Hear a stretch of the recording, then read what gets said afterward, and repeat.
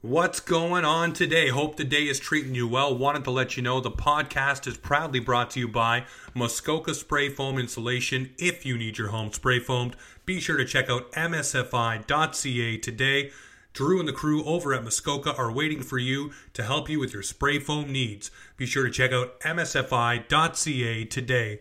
We're also proudly brought to you by Boone Contracting. They pride themselves on excellent customer service and quality workmanship. They specialize in every aspect of contracting, residential or commercial, from complete custom renovations, decks, fencing, and more. Be sure to check out boonecontracting.ca. Are you ready to go offside? Because it's Offside Hockey Talk with your host, James Roberts. All right, ladies and gentlemen, we are back with yet another awesome episode of Offside Hockey Talk. Sitting down today with Photi, and I don't want to butcher the last name, but I'm going to try it. Is it Sotiropoulos? You got it. I tried and I got her. There we go. Photi, I want to say thank you again very much for joining us here on Offside. I know it's a busy time, obviously, with everything going on with the pandemic and then the Olympic Games being pushed back. I'm sure you're up to your eyeballs with a lot of things. So, again, thanks so much for taking the time. Happy to do it. Now, for yourself, obviously, you have a large resume of working with, obviously, sports leagues and now with the Canadian Olympic Committee. Wondering, how did you get to where you are? What schooling did you do? What led Photi to where he is today? Oh, jeez. Quite the question. I took the most indirect route to where I am today, to be quite frank with you. I know that I wanted to do communications in one way or another as I was growing up, and I was studying to do radio and television. I did that for a while, which was really, really important to understanding how the medium works. This is way, way, way back before social media and all that stuff that we know today. So I did a whole bunch of TV and radio, and I got into hockey in the most I wouldn't call it bizarre, but odd way, I guess. In that I applied for a job at the NHL several years ago, and I was convinced I wasn't going to get it, and they were kind of interested in my background. I had an education background, studying at the time in my master's degree in education, and I had a communications background as well. And I went one interview after another interview after another interview, and then sort of kind of realized that they were kind of interested in me, and started off working at the NHL as the All-Star location manager. Worked out of Montreal office, and then that sort of catapulted me into the hockey world. And after working at the Quebec Major Junior Hockey League, by extension the Canadian Hockey League, I ended up in the role I am today, which is communications director at the Canadian Olympic Committee. So you're named the director of communications for Team Canada on June 12, 2017. How did that call come about? What did they say to you? Did you know it was going to happen, or was it just this is amazing, this is happening moment? Well, it was one of the most arduous interview processes that I have been through. I don't recall the number of interviews. I stopped counting after 4, and they were quite arduous, to be completely frank with you. It was a very lengthy process. Traditionally, the communications director at the Canadian Olympic Committee was a role that was appointed, and a lot of the times it was a role that was appointed from the communications director of the Prime Minister. So a lot of the time, a lot of my predecessors had been communications directors for, Stephen Harper and the like. And so I was, I think, in recent memory, the first communications director that actually went through an actual interview process. So I was actually selected and not appointed to the role. And so because of that, they wanted to make sure that I was up to the standard of what they were hoping to get, and so one of the criteria was obviously being bilingual, serving the Quebec market, but also the Canadian market as well, and understanding the media landscape. They wanted a whole bunch of things, including a communications plan as to what I was thinking or wanting to take Team Canada and what direction I wanted to take them. And I presented a very lengthy communications plan. If memory serves me right, it was quite lengthy. It was a 50 or 60 page document, and then I went through a whole bunch of interviews with a whole bunch of people. And when they actually finally called me, it was kind of a relief, but at the same time, I can't believe it type of moment. I mean, I guess it's the feeling that a lot of our athletes feel when they're named to Team Canada as well. It's that I can't believe this dream is actually becoming a reality, and it was actually a really cool moment for me. Now, where you went through the interview process and they selected you, is there a term to you being the communications director, or is it your job for as long as you see fit or they see fit, or what's the scope of the job for you? Yeah, I think it's the latter. Hopefully, as long as I see fit, and not as long as they see fit.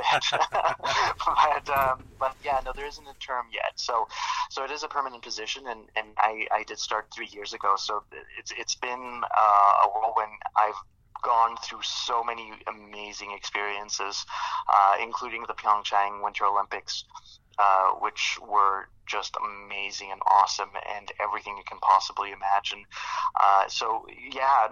The Tokyo Olympics is obviously the next step, and in between that, we had a whole bunch of other things, because a lot of my friends and family don't really understand what we do between Olympics, but there are basically Olympics every single year. It's just that the other ones we're not accustomed to, or we don't really talk about as much. So we have Pan American Games that happen.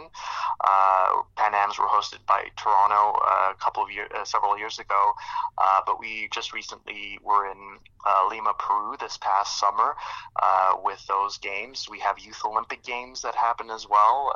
Those happened in Lausanne a few months ago, actually, at the beginning of the year. And we obviously have the Summer and Winter Olympics. So literally every year is an Olympics year. And so we're constantly in prep mode for what the next games are going to bring. Now, for those other Olympics that aren't, I guess, to the forefront of the conscious of most people, what would you say needs to be done to bring those forward? Obviously, the Pan American Games, and then you also look at the Youth Olympics. Obviously, in 2022, they are going to be in Dakar. I'm wondering what would be done to, I guess, further those into the conscious of most people. Yeah, I mean, Pan Am's went a long way into getting into people's consciousness with Toronto hosting the games. Although I would probably argue that it was a bigger deal within the city of Toronto than across Canada. It also depends on the level of athletes that we bring to those games. A lot of the times, when we're looking at Pan Am Games, we're a lot of our national sports organizations. So you're thinking of all the Hockey Canadas, Tennis Canadas, Basketball Canadas of our country will probably not send their elite athletes to those games, or will probably send teams that they want to give an experience to as a precursor to the Olympics. So athletes that will have the possibility or the ability to get to the team in a couple of years, or in a few years down the line. So it's an interesting feat. We are seeing a more and more interest around our Pan Am Games.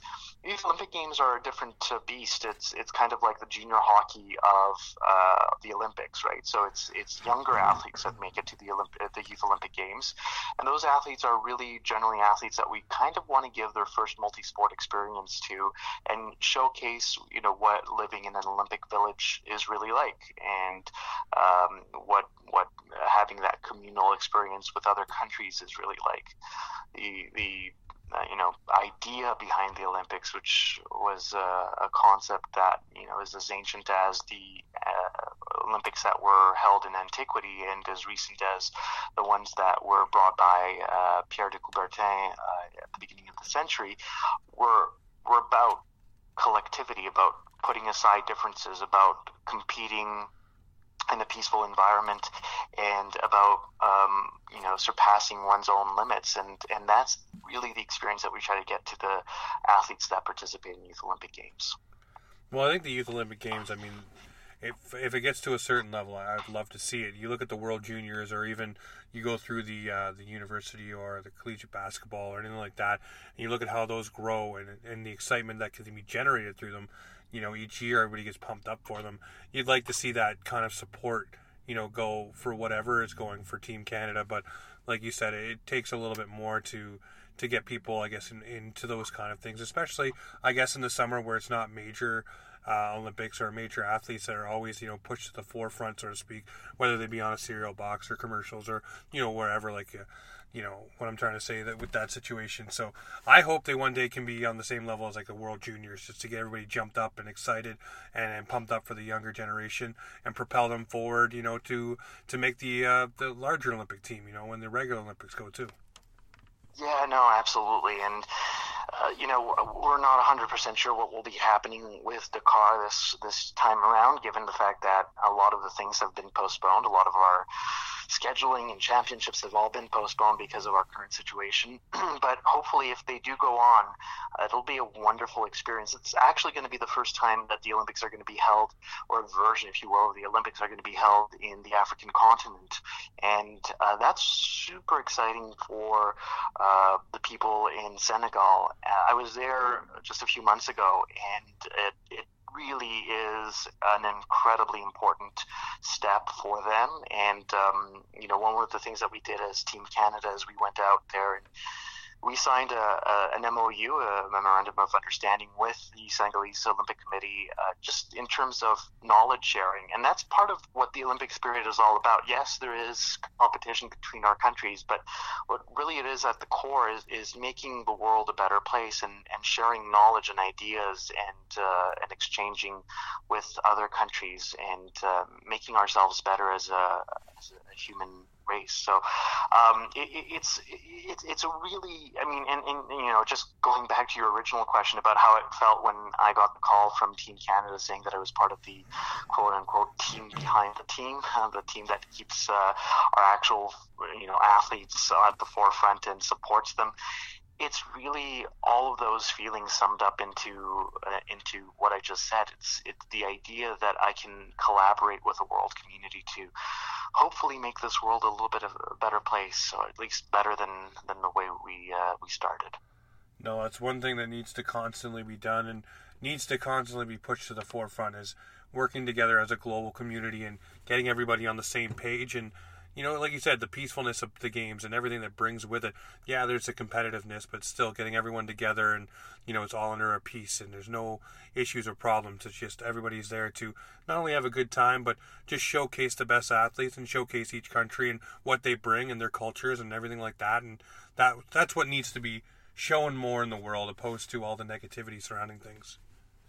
Absolutely. And I think that's one of the great things about what we do in terms of sports in general. I mean, either be it what I used to do with the Quebec Major Junior Hockey League or what I'm currently doing with Team Canada, it's bringing some sort of unity through sport, and you can totally see that in hockey as well, right? When push comes to shove, yes, there are rivalries between teams, but I've never felt the rallying cry of a hockey family more than I had when personal things happened to me that were difficult, and how I felt that support from that hockey community, as I currently do from the sport world. It's really an amazing family. No, the way everybody rallies and comes together, whether it be hockey or basketball or football, it's always a community, and everyone, even the community of sport, period. You see something happens in the world, or even if you're looking on social media and just per se a child, you see him being bullied, all the athletes reach out and try to make sure, make his day. Or you see a child's birthday being missed because of the pandemic and they had to celebrate at home and they don't get to do what they usually do and they're upset. And you have maybe an Austin Matthews or Connor McDavid reaching out and say, hey, I know you're my favorite player, happy birthday. Just those little things go a long way. Absolutely. And I think that's what's really, really cool about what we get to do on a daily basis.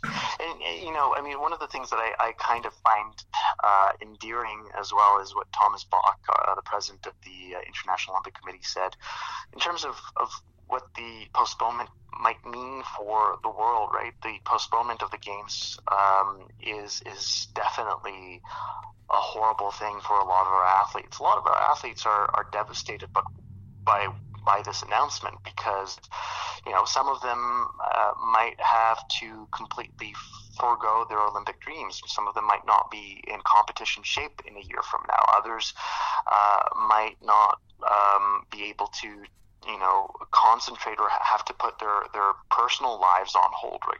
A lot of the athletes have already put their lives on hold in order to get ready for the games this summer, and their dreams were to be, okay, I'll go to the Olympics, and then when I can come back to Canada, I'll start my life again. I'll start looking for a job, and I'll start looking at what my or I'll go back to studying or whatever, and they have to put all those ideas and plans on hold for another year so that they can go to the games. But what Thomas Bach said in his press conference when the postponement was announced was that he hopes that the games, much like the Olympic flame, can be that light at the end of that tunnel, this dark tunnel we're going through, and that the world community can come back together and celebrate as one in a year from now. And obviously that's contingent to a whole bunch of things. Hopefully in a year from now, we will have this under control, and we will be talking about other things. But hopefully, that will be the time when we can all come together as a world community and celebrate as one. Definitely. Well, Canada led the way with holding the athletes from Tokyo, and due to the pandemic, I'm wondering if you can walk us through the kind of communication that went through the war room, so to speak. Everybody always likes to peel back the layer and see what happened behind the scenes. What was the first internal dialogue? Okay, what are we going to do? What's the threshold here? And if it gets to X point, okay, this is where we're going to say, okay, we're done. I know you guys went to each of the athletes and you asked them twice, over 100 athletes, to make sure that they were on board with this, and it was 100% comeback that yes, we want to withdraw and make sure everyone is safe. I'm wondering though what went on behind the scenes to get to those decisions, and what was the thought process going into it? Yeah, that was a tough one. And to be honest with you, we all have agreed, at least all of us who were on these calls. It was I recall it very vividly. It was a Sunday, and it was probably the longest Sunday of my entire life. One of the toughest decisions, if not the toughest decisions professionally, we've all had to take as a collective at the Canadian Olympic Committee. It started off with the idea that the games were going to be evaluated by the Olympic Committee. We were on a call with our athletes commission.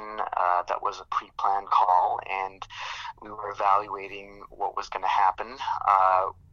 We were obviously consulting with a whole bunch of stakeholders, including I'd say one of the most important ones, which was our Chief Medical Officer, Dr. Mike Wilkinson.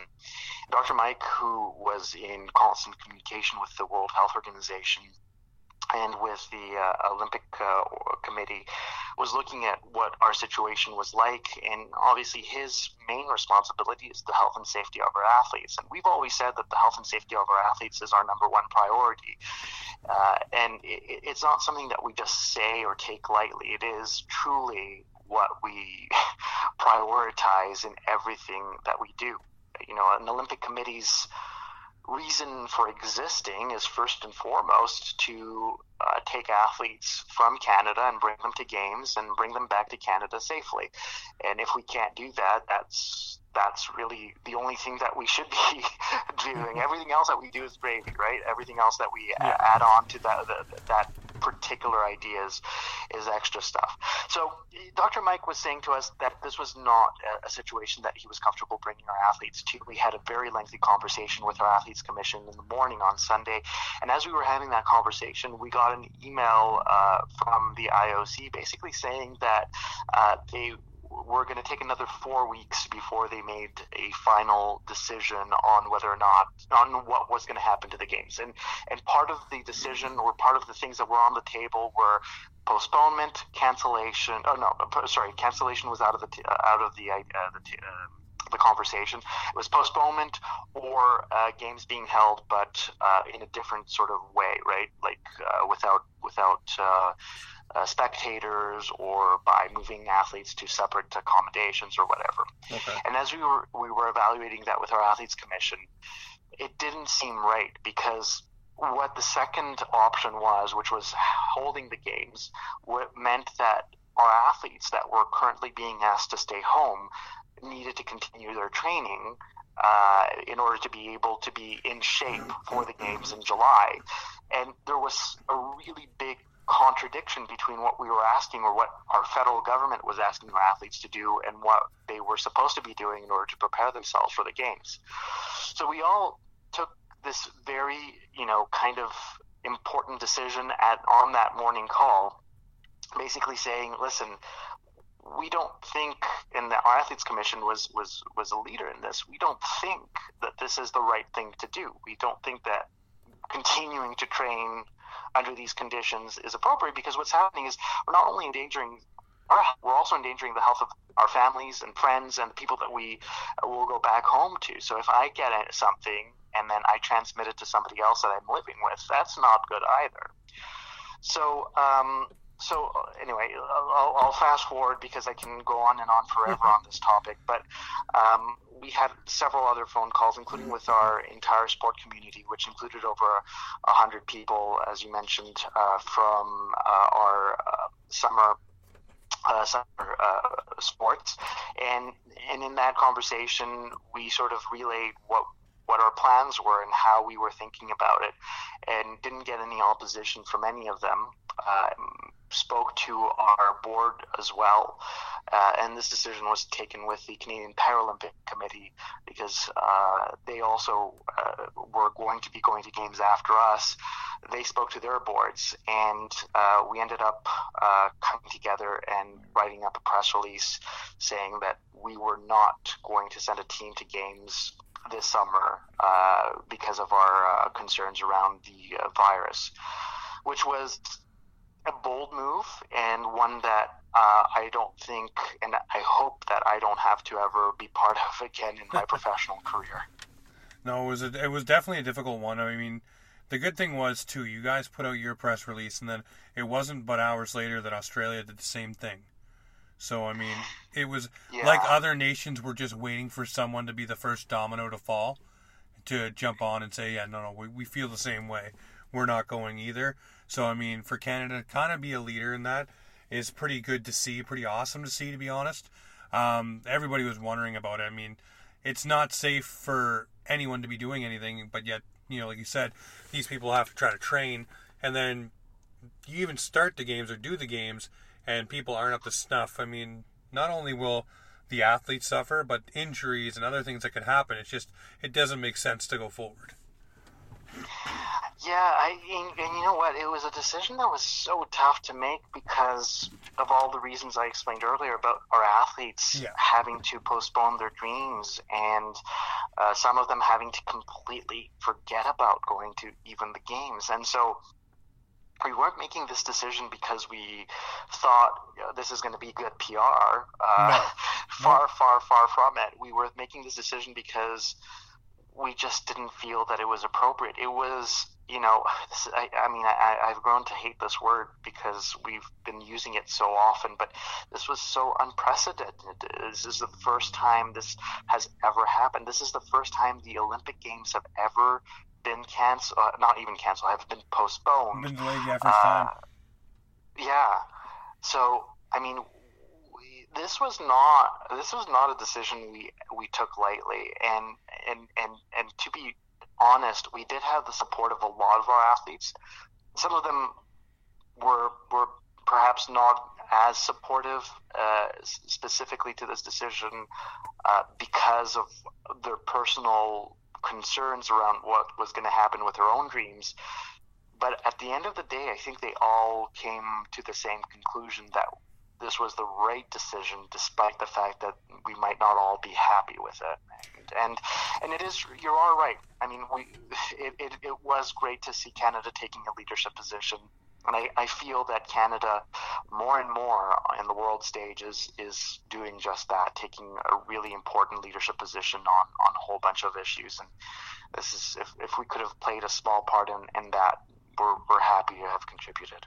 No, 100%. And I would rather see, a great Olympic Games go on in a year from now than basically maybe Canada, Australia, whoever else decided to withdraw, not being there, not being represented. So, no, that situation where you guys came out and you made the statement, obviously there's some athletes that are upset about it, may have their dreams crushed, but if you look at the bigger picture, would you rather have your dreams put on hold or maybe not come true at the moment, or lose someone maybe close to you, or something happen to someone on Team Canada or another team for that matter? So, if you can protect anyone, I think that's the first thing you do in every light. Yeah, and I think that's why we mentioned, I think very, very early on in our press release, that this was a decision that was bigger than sport. This is more important than sport. Surprisingly, there are things out there that are more important than sport, and this is one of them.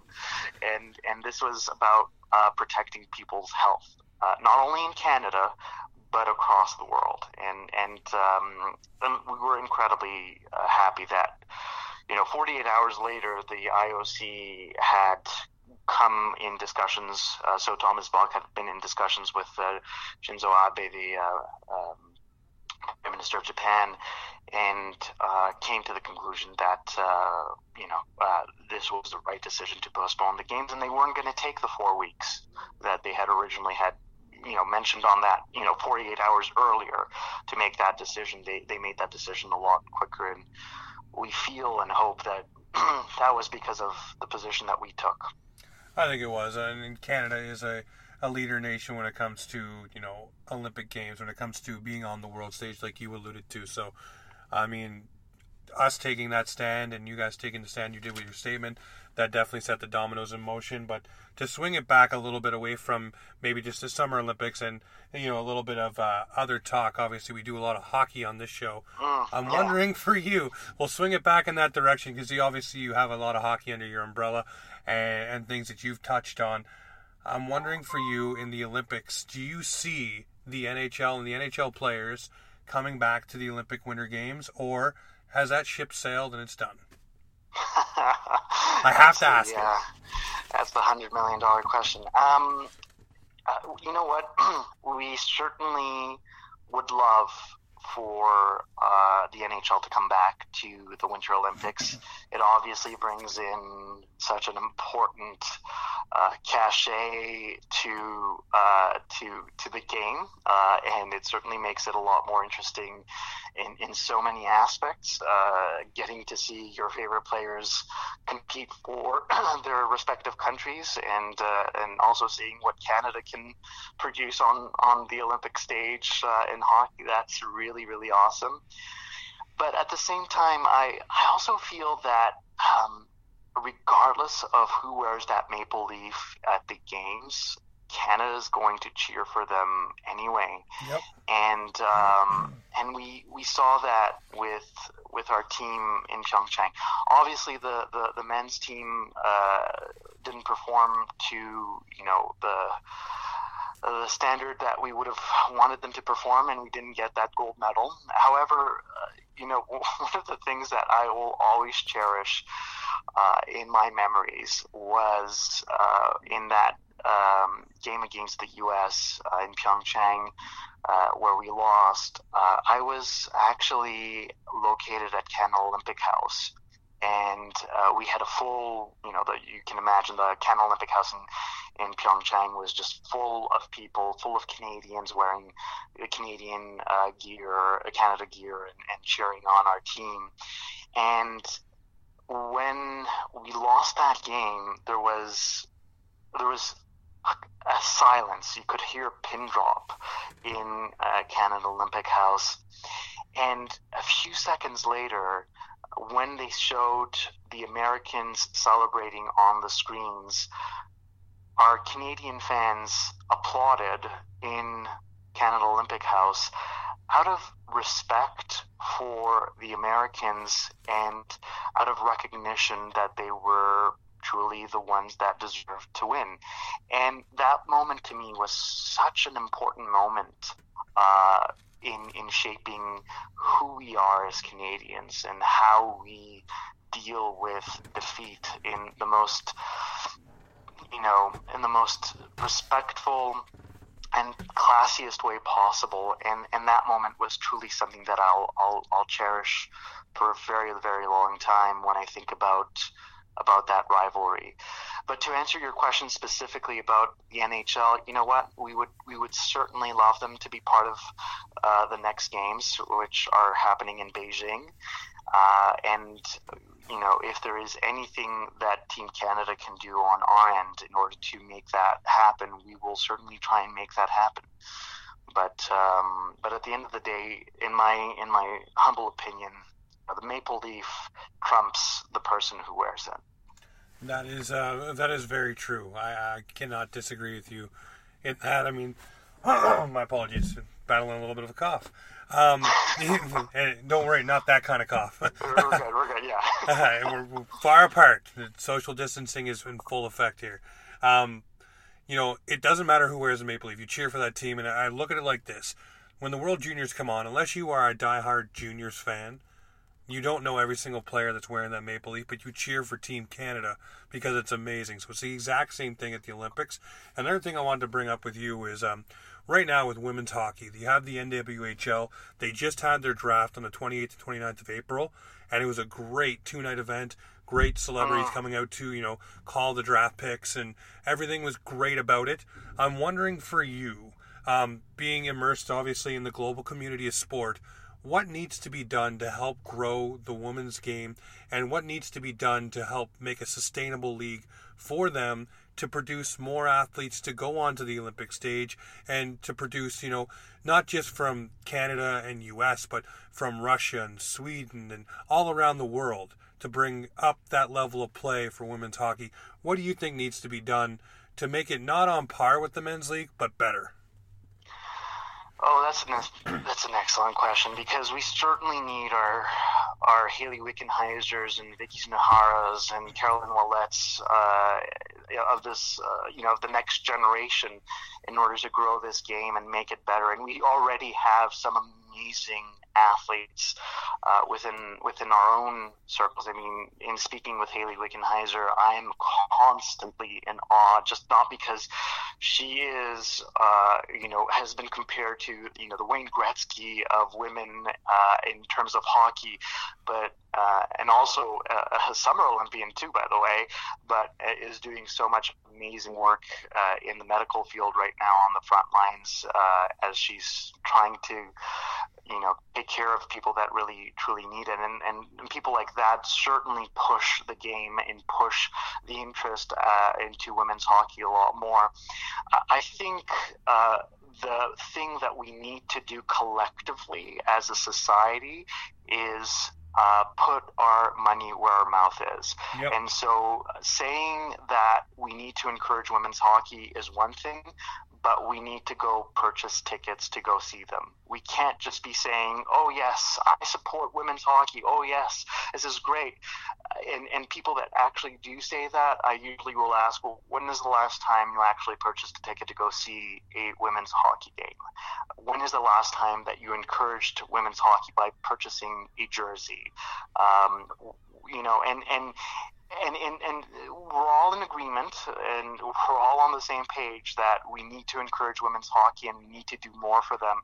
But truthfully, the crux of it is we need to do that by purchasing tickets and by going out and encouraging them and by filling those arenas when they are playing, and doing that. And hopefully, if I may, when all of this craziness and isolation is over, let's start thinking about what we can do for women's hockey specifically by doing exactly just that, by using our newfound liberty to be out and about and with our fellow Canadians to cheer on women, and not only in hockey but in every field, which is unfortunately something that is suffering in a lot of respects. We do tend to invest a lot more money in men's sports, especially in collective sports and team sports, and we need to do that a lot more for women.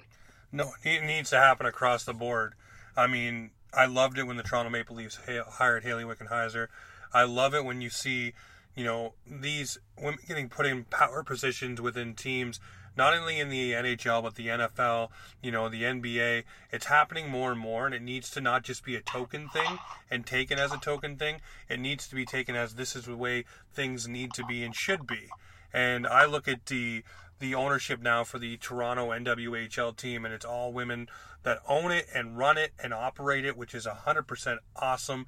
The only thing with the NWHL that seems to be a little bit of a dark cloud hanging over it is the fact that some players are not willing to play there because they're holding out for a better league.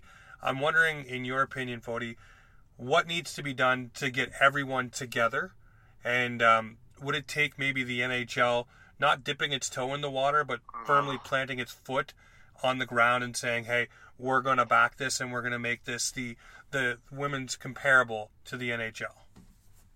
Kind of like what the NBA has done, right? Yeah. I think that could be a possible solution. I just don't know if the NHL will be taking that direction. And I quite frankly don't have any insider information, unfortunately, to share with you on that specifically. However, it doesn't feel like that's the direction that they've been taking or that they're willing to take, at least not publicly yet. And I truly think, I think that taking taking a league that like the NHL that has, coffers that are pretty full and look at using the marketing teams of the NHL and the sophistication in terms of what happens during a game that they've applied to their men's teams and be brought into a women's league will go an incredibly long way. Having to build something from scratch is one thing, but having an organization like the NHL that has all of these mechanisms already and all this infrastructure already there, and can transfer that knowledge into building a very successful women's league would be a lot faster and better in fast tracking where the women's league needs to go instead of having to build it from the ground up. So yeah, definitely somebody like the NHL stepping in and taking that as an important project would be tremendously beneficial. Hopefully that's something that is in the works or in the cards for the future.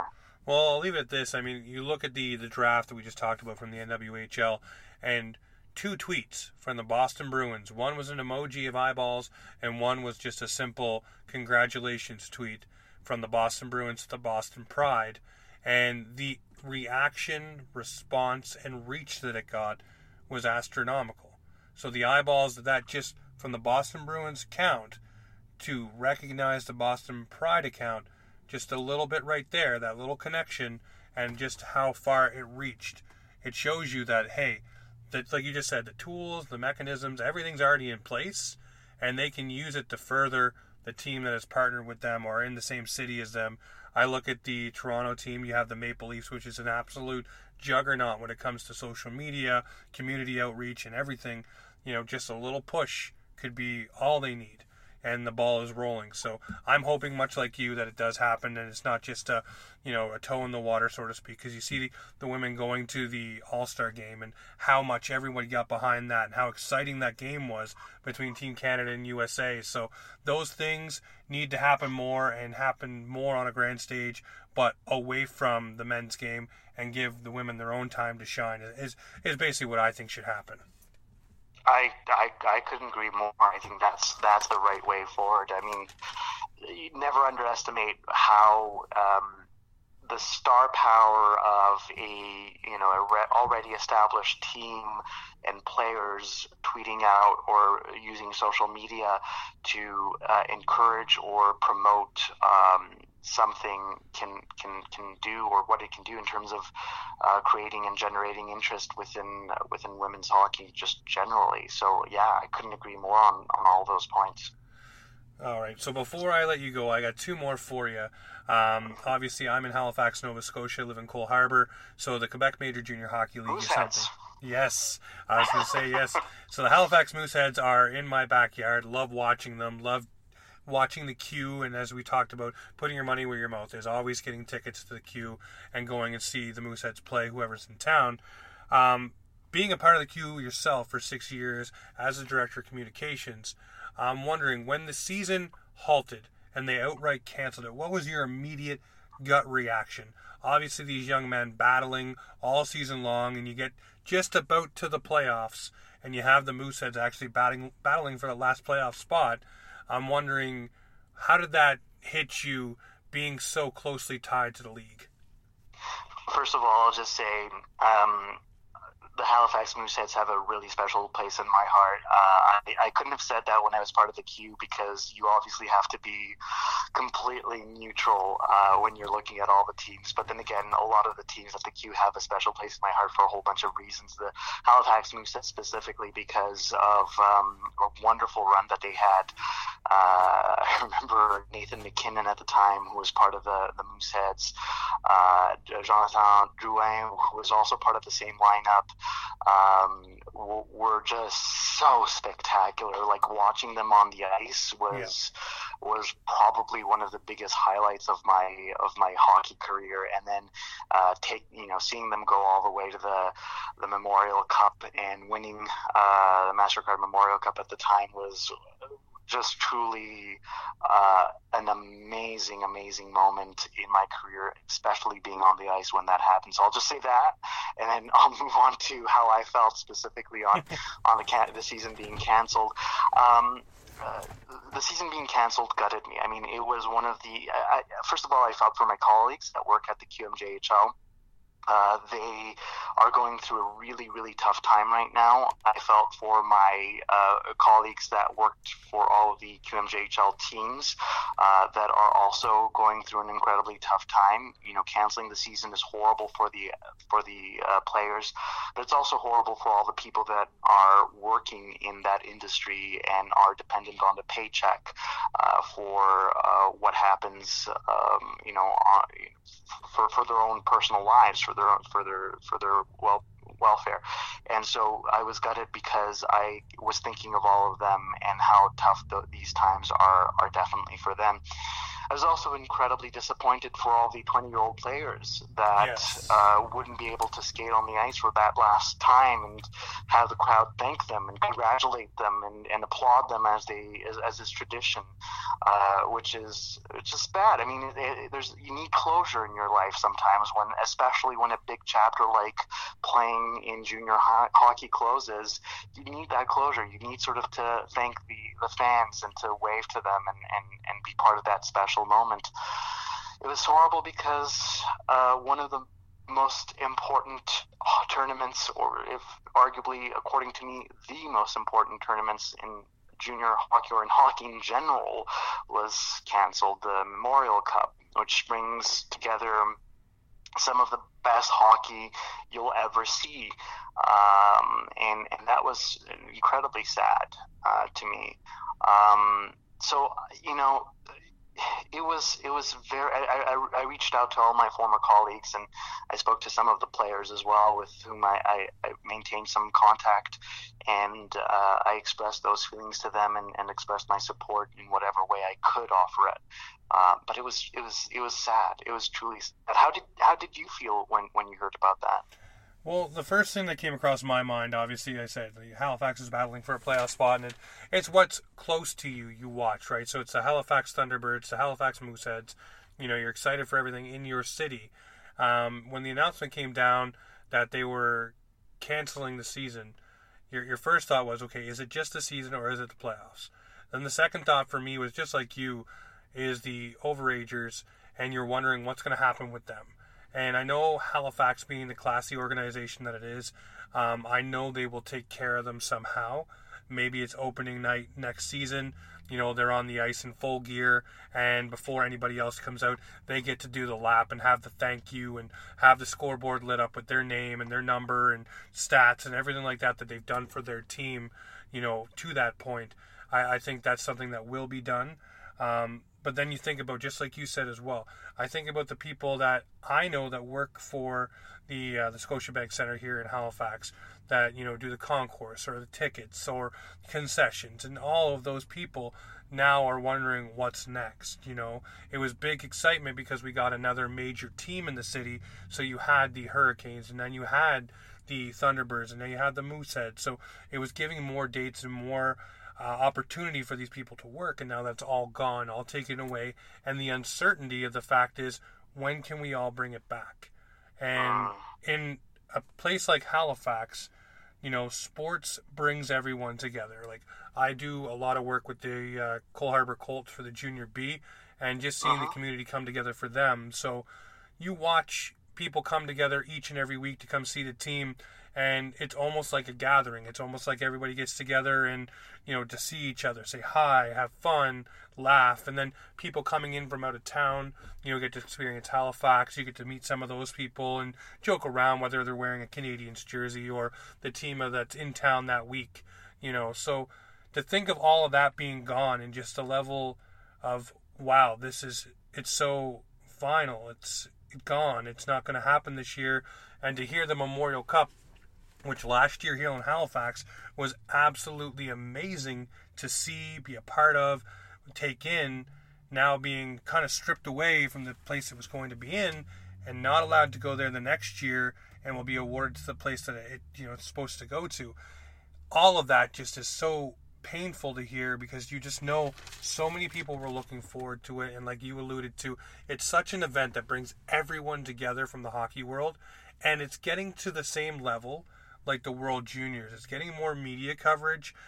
More bigger names are attaching themselves to it from the media landscape. You look at Sportsnet and what they did last year here in Halifax, and the team they sent down, and the broadcast and everything like that. So I just think of everything as a whole, and doing podcast on hockey and talking to players and coaches and staff, it's absolutely gutting to hear, a lot of them say, I'm not going to get to work with so-and-so, or so-and-so is not going to be here next year, or this isn't going to happen, and we were planning for this. And it's just utter chaos. And I mean, I look at it the other side too, and especially in media. I was talking to Paul Bromby from Sportsnet yesterday, and, he was saying they don't know what to do, really, right? You don't know when things are going to start. You don't know when things are going to come back. And it's from local level to national level. It's absolutely gutting, because there's so many different things that are, not going to happen. But like you said previously, Photi, I mean, sports is a great escape for us.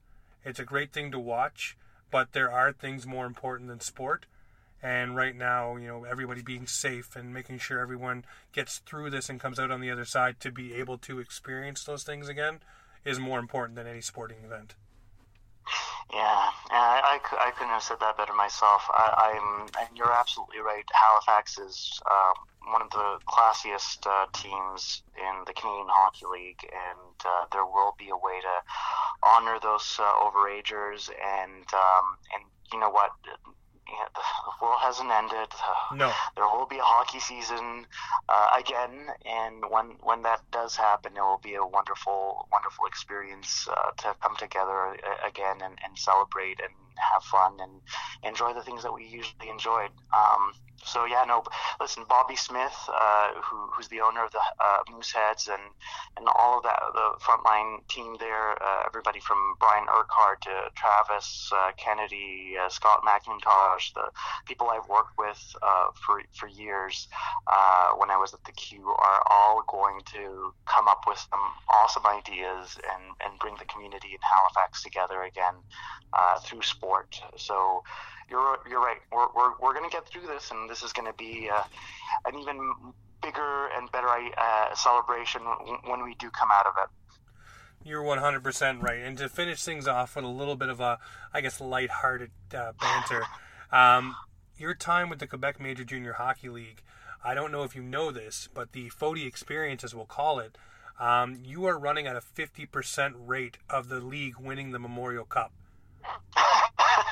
You are 3 for 6 in your time there, so I think maybe, however you do it, you might have to get your fingerprints on something Quebec Major Junior Hockey related to keep that streak going up. You know what? I remember coming into the league, and it was the St. John's Sea Dogs in 2011. And we were they were playing against the Mississauga Steelheads? St. Michael's. Oh, St. Michael's. It was St. Michael's, yeah. St. Michael's at the time, yeah. And I remember coming in and St. John won the Memorial Cup at that first year, and I in the most pompous way possible turned to Gilles Courteau, the commissioner, and sort of kind of winked at him afterwards and said, just make saying there's you hired me, they win. I'm seeing a raise somewhere here. And second year, same thing happened. Second year, I believe it was Halifax that won. I think it was Halifax. No, Halifax was 2013. So it was. Shawinigan. Shawinigan, yeah. Shawinigan in 2012. So Shawinigan won in 2012 in Shawinigan, and sort of I sort of did the same thing. Sort of turned to him, and I'm like, 2 years in a row. 2 for 2. 2 for 2 in the third year when Halifax won. I sort of said, you know what? I'm just saying, if you don't give me a raise, I don't know if we're gonna be able to go off for a fourth one. And lo and behold, he actually did give me a raise, not for that reason, for the fact that I think I was a pretty good employee at the time. And fourth year in a row, we actually didn't win the Memorial Cup, and he sort of came back to me and he sort of tapped me on the shoulder when I was back in the office and said, yeah, about that raise. Yeah, see, what happened was there, Photi, you messed with the experience. So you needed to be able to do that every year, that little wink and that little jab and say, hey, I need the raise. That needed to keep happening. It was all part of the thing. And once you changed the rules, it was all over. I think I worked against the universe there. I think I taunted it too much. So I learned my lesson. But I might, you know what? I do hope I have a second act with the QMJHL in the future, or even with the CHL, because quite frankly, all of those people there are just such amazing, wonderful people, and they love hockey. And as much flack as the commissioner gets for a whole bunch of other reasons from the fans, I truly think he's a really great, wonderful guy. He's honestly been at the forefront of a whole bunch of things. Agree with him, disagree with him on some of his decisions or some of the direction that he's taken with the QMJHL. He's been there for quite a long time, and he's done some really cool stuff. And a lot of the people within the office and within the teams are just some of the most amazing people, great hearts, and I've always cherished my memories of my time with the Q and with all of the wonderful people I've had to work with. So hopefully there's a second act, and in that second act I'll bring back that winning streak for all of us. There you go, bring it back. I mean, for at least for Halifax anyway. Everybody else can kind of sit back for a little while, but Photi, I want to thank you very much. Canada is absolutely lucky to have you as the Director of Communications for the Olympics. I really appreciate you taking the time out. I know it's a busy, chaotic time with everything with the cancellation, COVID, the whole nine. So, it was great to talk to you about hockey and everything under the sun. I hope to have you back on, maybe when things get back to normal and in the swing of it. Maybe pump up the Olympics or whatever is on the table at that time. But again, thank you very much for spending time with us. Hey, it was a complete pleasure. It was lovely chatting with you. And next time in Nova Scotia, I'll make sure to look you up, and maybe we can catch one of those Halifax Mooseheads games together. 100%, Photi. Well, thank you again, and we'll definitely get out to one of those, and maybe the Photi experience will keep going.